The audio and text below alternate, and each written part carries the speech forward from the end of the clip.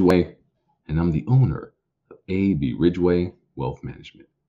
And today, I want to say thank you for joining our Facebook group as we prepare for our webinar, Wealth Languages, which is March 26, 2021, from 6 p.m. to 7 p.m. Central Standard Time.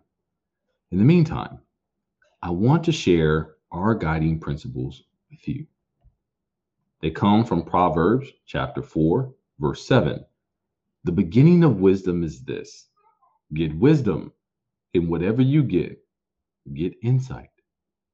This webinar is not just to help you open up communication with a spouse, but it is to open up your communication with anyone that is dealing with your finances. See, as a financial advisor, it is imperative that I get to the root of people's financial concerns. I need to know if they are a saver. Are they someone who loves luxury items? Or are they someone who is scared that the world is going to come to an end? But one thing all these people have in common: they are all seeking wisdom, specifically financial wisdom. And anyone who has followed me for more than a day knows I don't like to tell people what to do.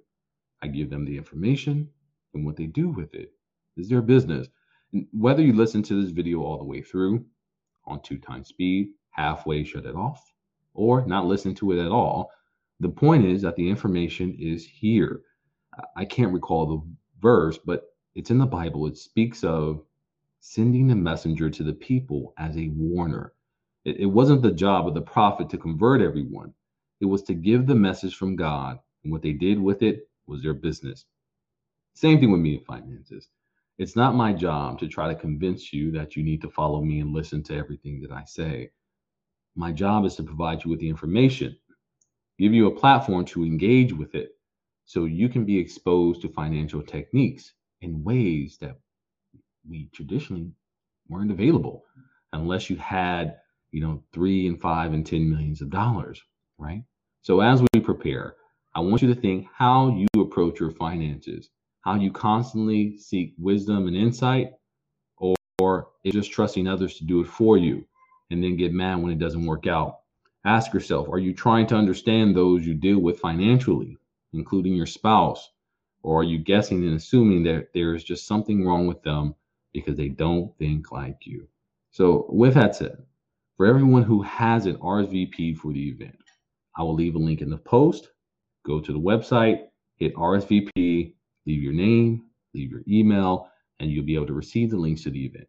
Not only that, if you have a time conflict and can't make it, the replay link will be in the email so you can see it when you have some time, or share it with somebody that you love.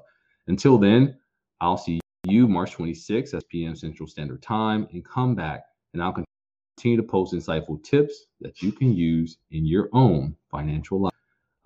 Before I go, I also want to leave a couple of links. We have Financial Advisors Say the Darndest Thing podcast, where we'll have situations such as this, or topics such as this, that I post, and also Freedom from Serafina. It's another podcast where inspirational writings and poems with religious and faith-based undertones. So with that said, I want to thank you. Hopefully you come back. Once again, thank you for joining our Facebook group, and we cannot wait to meet March 26th, 6 p.m. for Wealth Languages. Talk to you soon.